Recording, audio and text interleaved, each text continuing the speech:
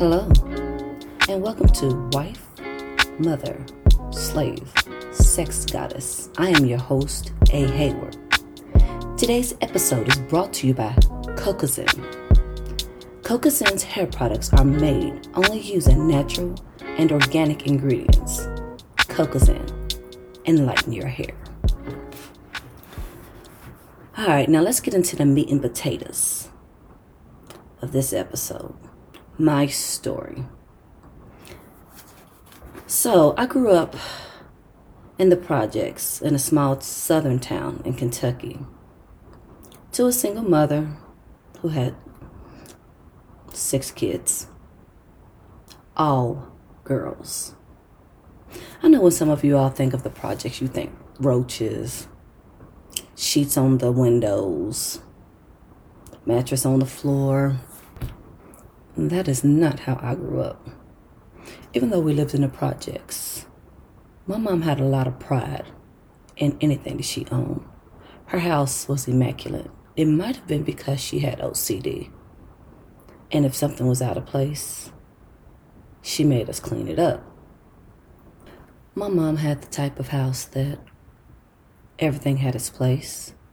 The yard was beautiful. I mean, immaculate.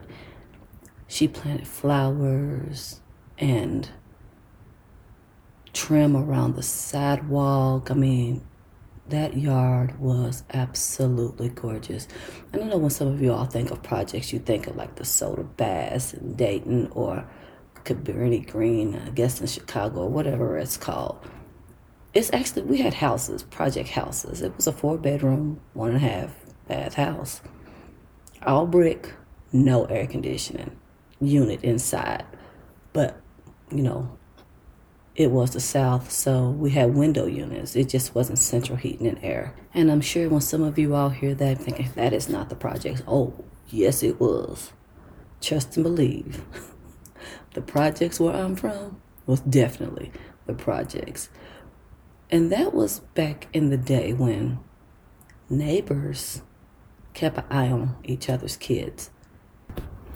If my mom was at work and I went outside, soon as she got home, why were you outside? How'd you know I was outside? Don't ask me questions.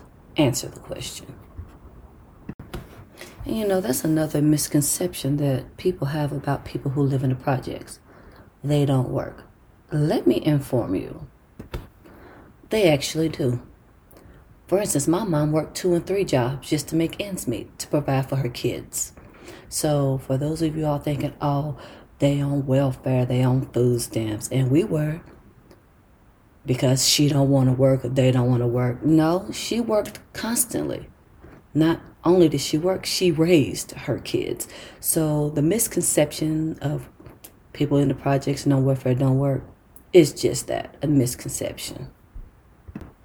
Think about that waitress at the restaurant that you don't want to tip because the cook got your order wrong and you're blaming her. Think about the maid at the hotel where you stay who cleans your room. Think about the orderly at the hospital. Think about that call center worker that you call complaining about your credit card statement that you know that you jacked up. Things of that nature. People who actually work hard are some of those people that you think are lazy, on welfare, and don't want to do their job. Those are the people who need those government assistance to help them from day to day. Now, I'm not going to lie. I'm pretty sure there are some people who sit back and like, you know what, I'm just going to sit back and collect a check and not do nothing. I'm pretty sure there are those people. It's not the majority. Most of the Americans who are on welfare or live in public housing actually work very hard. And I'm a witness of that because that was my mother. She finally got a job that actually was in a factory that paid her enough to actually move out of the projects.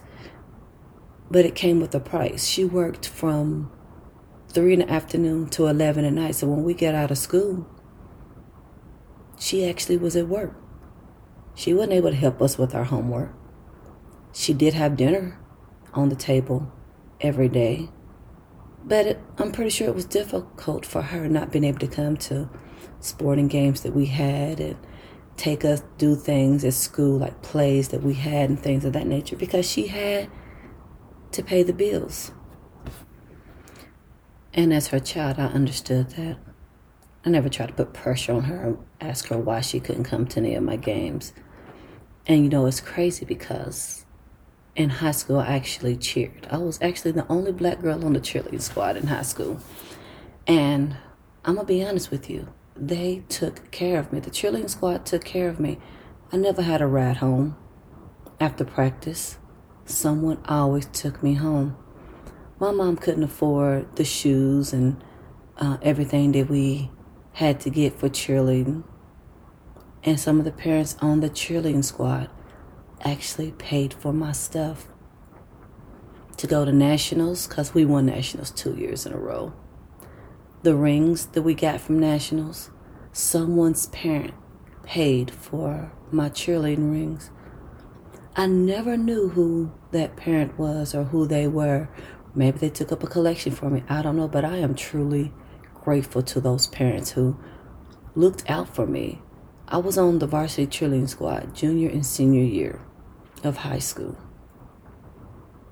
And I do not remember ever having to pay for anything. And it's funny because I remember one time the coach was talking and she was like, don't forget, payment is due on XYZ or whatever it was. And I was looking around like, what is she talking about? I was always taken care of. And growing up the way that I did, it really made me appreciate giving and people. It's funny. Some of you all probably think that, since her mother worked so much, she must have been wild. Her sisters must have been wild. Absolutely not. We were terrified of our mother. We said she was what you call batshit crazy. So I've had the same friend, best friend, since second grade. Now, we've had a couple incidents, but that's a whole nother episode. But in high school, her mother would actually let her go to house parties and go to the community center dances and everything. I couldn't go to anything. My mom was at work. After practice or something like that, I was in the house. She was what you would call overprotective. But one thing I can say, with her being overprotective and everybody knowing how crazy she was, I didn't get into a lot of trouble. Okay, let me rephrase that. I didn't get caught getting into a lot of trouble. I know growing up, she would make us take our younger siblings with us. So there was 3 of us that was older, and then there were the younger ones. The twins. Yes, I have twin sisters who are twins. Were younger than us. And then my other sister, who was up under me, we would always fight about who we got to take with us, because one of them was a snitch. And when I say snitch, Mama give her a bag of Doritos and she telling everybody's business. So nobody wanted to take her anywhere. So no, as we was older, we did not sneak out. Not only did she have the neighbors watching the house, she had the youngest in our family telling all our business for a bag of Doritos. And I think at the time the bag of Doritos was like 25 cents. So we stayed on the up and up. Now, I did have an older sister who was well older than I am. When I was in high school, she was actually in college. So I didn't see much of her while she was in college, because she was out living her best life. And when I got to college, I understood. I gotta say, going to college was an experience. My first year of college, freshman year, Tennessee State University. That was back in the day when you didn't have in-state tuition, when you was that close to the school. So I had to pay out-of-state tuition. And when I tell y'all, I had to take out loans, which most of you all who were in college probably did. It's a different breed at HBCU. And what I mean by that, financial aid wasn't computers online and things of that nature where you can just, log in and get your paperwork and sign electronically and all that. No. You had to wait in line for 2 hours to be seen for 5 minutes. Yeah. It was difficult. But it was some of the best times of my life. And I met some of the most wonderful people at Tennessee State University. Matter of fact, my 7 soul sisters that I still keep up with to this day, my lifeline, my inspiration, those women who push me for greatness, are the women that I met at Tennessee State University. I will always be grateful to these women who I still keep in touch with to this day. Now in college, I ain't gonna tell all our business because some of that stuff doesn't need to be told, but my roommate, people say we resemble each other. I mean, I guess they're saying she's gorgeous, but she was from Ohio and we roommate, and down the hall was someone she knew from Ohio. So all of us got together, and another young lady who went to the same high school that I did came. And then her roommate was from Kentucky. So we all got together, our roommates. Oh, and we had 3 to a room at Tennessee State. Yeah. That's a whole nother episode. But it was amazing. I did very well at Tennessee State University, but I had to switch because I was not about that life of being stressed and depressed because of financial aid. If I would have had in-state tuition like they do now, I would have graduated from Tennessee State University, but I didn't. So I had to switch because of my sanity and because of my pockets. So because of the stress of financial aid and not being able to pay for college and not wanting to get into tens of thousands of dollars in debt, I switched to Western Kentucky University. Actually, transferring was pretty easy, especially since I had help with the whole transfer process. And when I got on campus, I didn't have a roommate, so I had my room all to myself, which was beautiful. I didn't mind having my own room. I actually, had the 2 twin beds, put them together, made me a king. It was awesome. I met a lot of nice people, some rude people, but it was different from being at HBCU. It was really different. But, I survived and made the best out of everything. I had friends, boyfriends, some I dumped, got another one. College was a great experience. It's also where I met my husband. A lot of people didn't even know we were dating because I was that chick that actually kept my personal life private.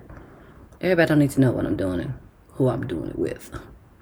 So after I crossed my sorority, everybody kind of figured it out. But we've been together for 20 years. Yeah, it's almost 20 years. Now, I'm not going to say my life with my husband has been easy the whole time, because anybody who's been in a relationship for a long period of time know it has its ups and its downs. So we started off hot and heavy, and then there was an incident. We got through it. We continued. We have 2 kids, a boy and a girl. And our kids are very active in a lot of things, so we stay extremely busy and extremely stressed.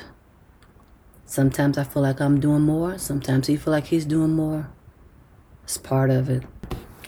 And I know for a fact, as women, we feel like we're being neglected, taken advantage of, not appreciated.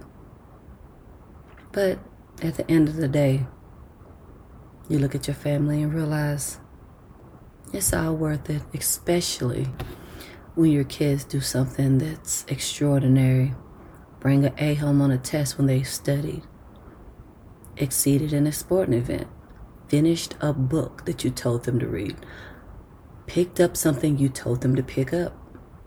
When your kids listen to you, when your husband comes behind you, give you a kiss on the neck or give you a kiss on the cheek or the forehead or even on your lips, especially on the lips, and tells you how much he loves you. Those times make those stressful times in your life seem like we can get through this. It's not always easy. There are so many stressful days. But when those good days outweigh those bad days, that's when you know you can make it through. And sometimes those bad days seem like they're never going to end. Just know that as women, we are built for this.